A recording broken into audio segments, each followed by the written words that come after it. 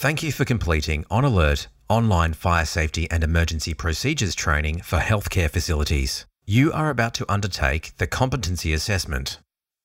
This is an official assessment designed to ensure that an adequate level of knowledge has been acquired by the participant. Only the participant logged in as the user is permitted to complete this assessment. During the assessment, you will be required to answer a set of 10 questions. These questions will be a combination of true, false, and multiple choice. A score of 70% will be deemed competent.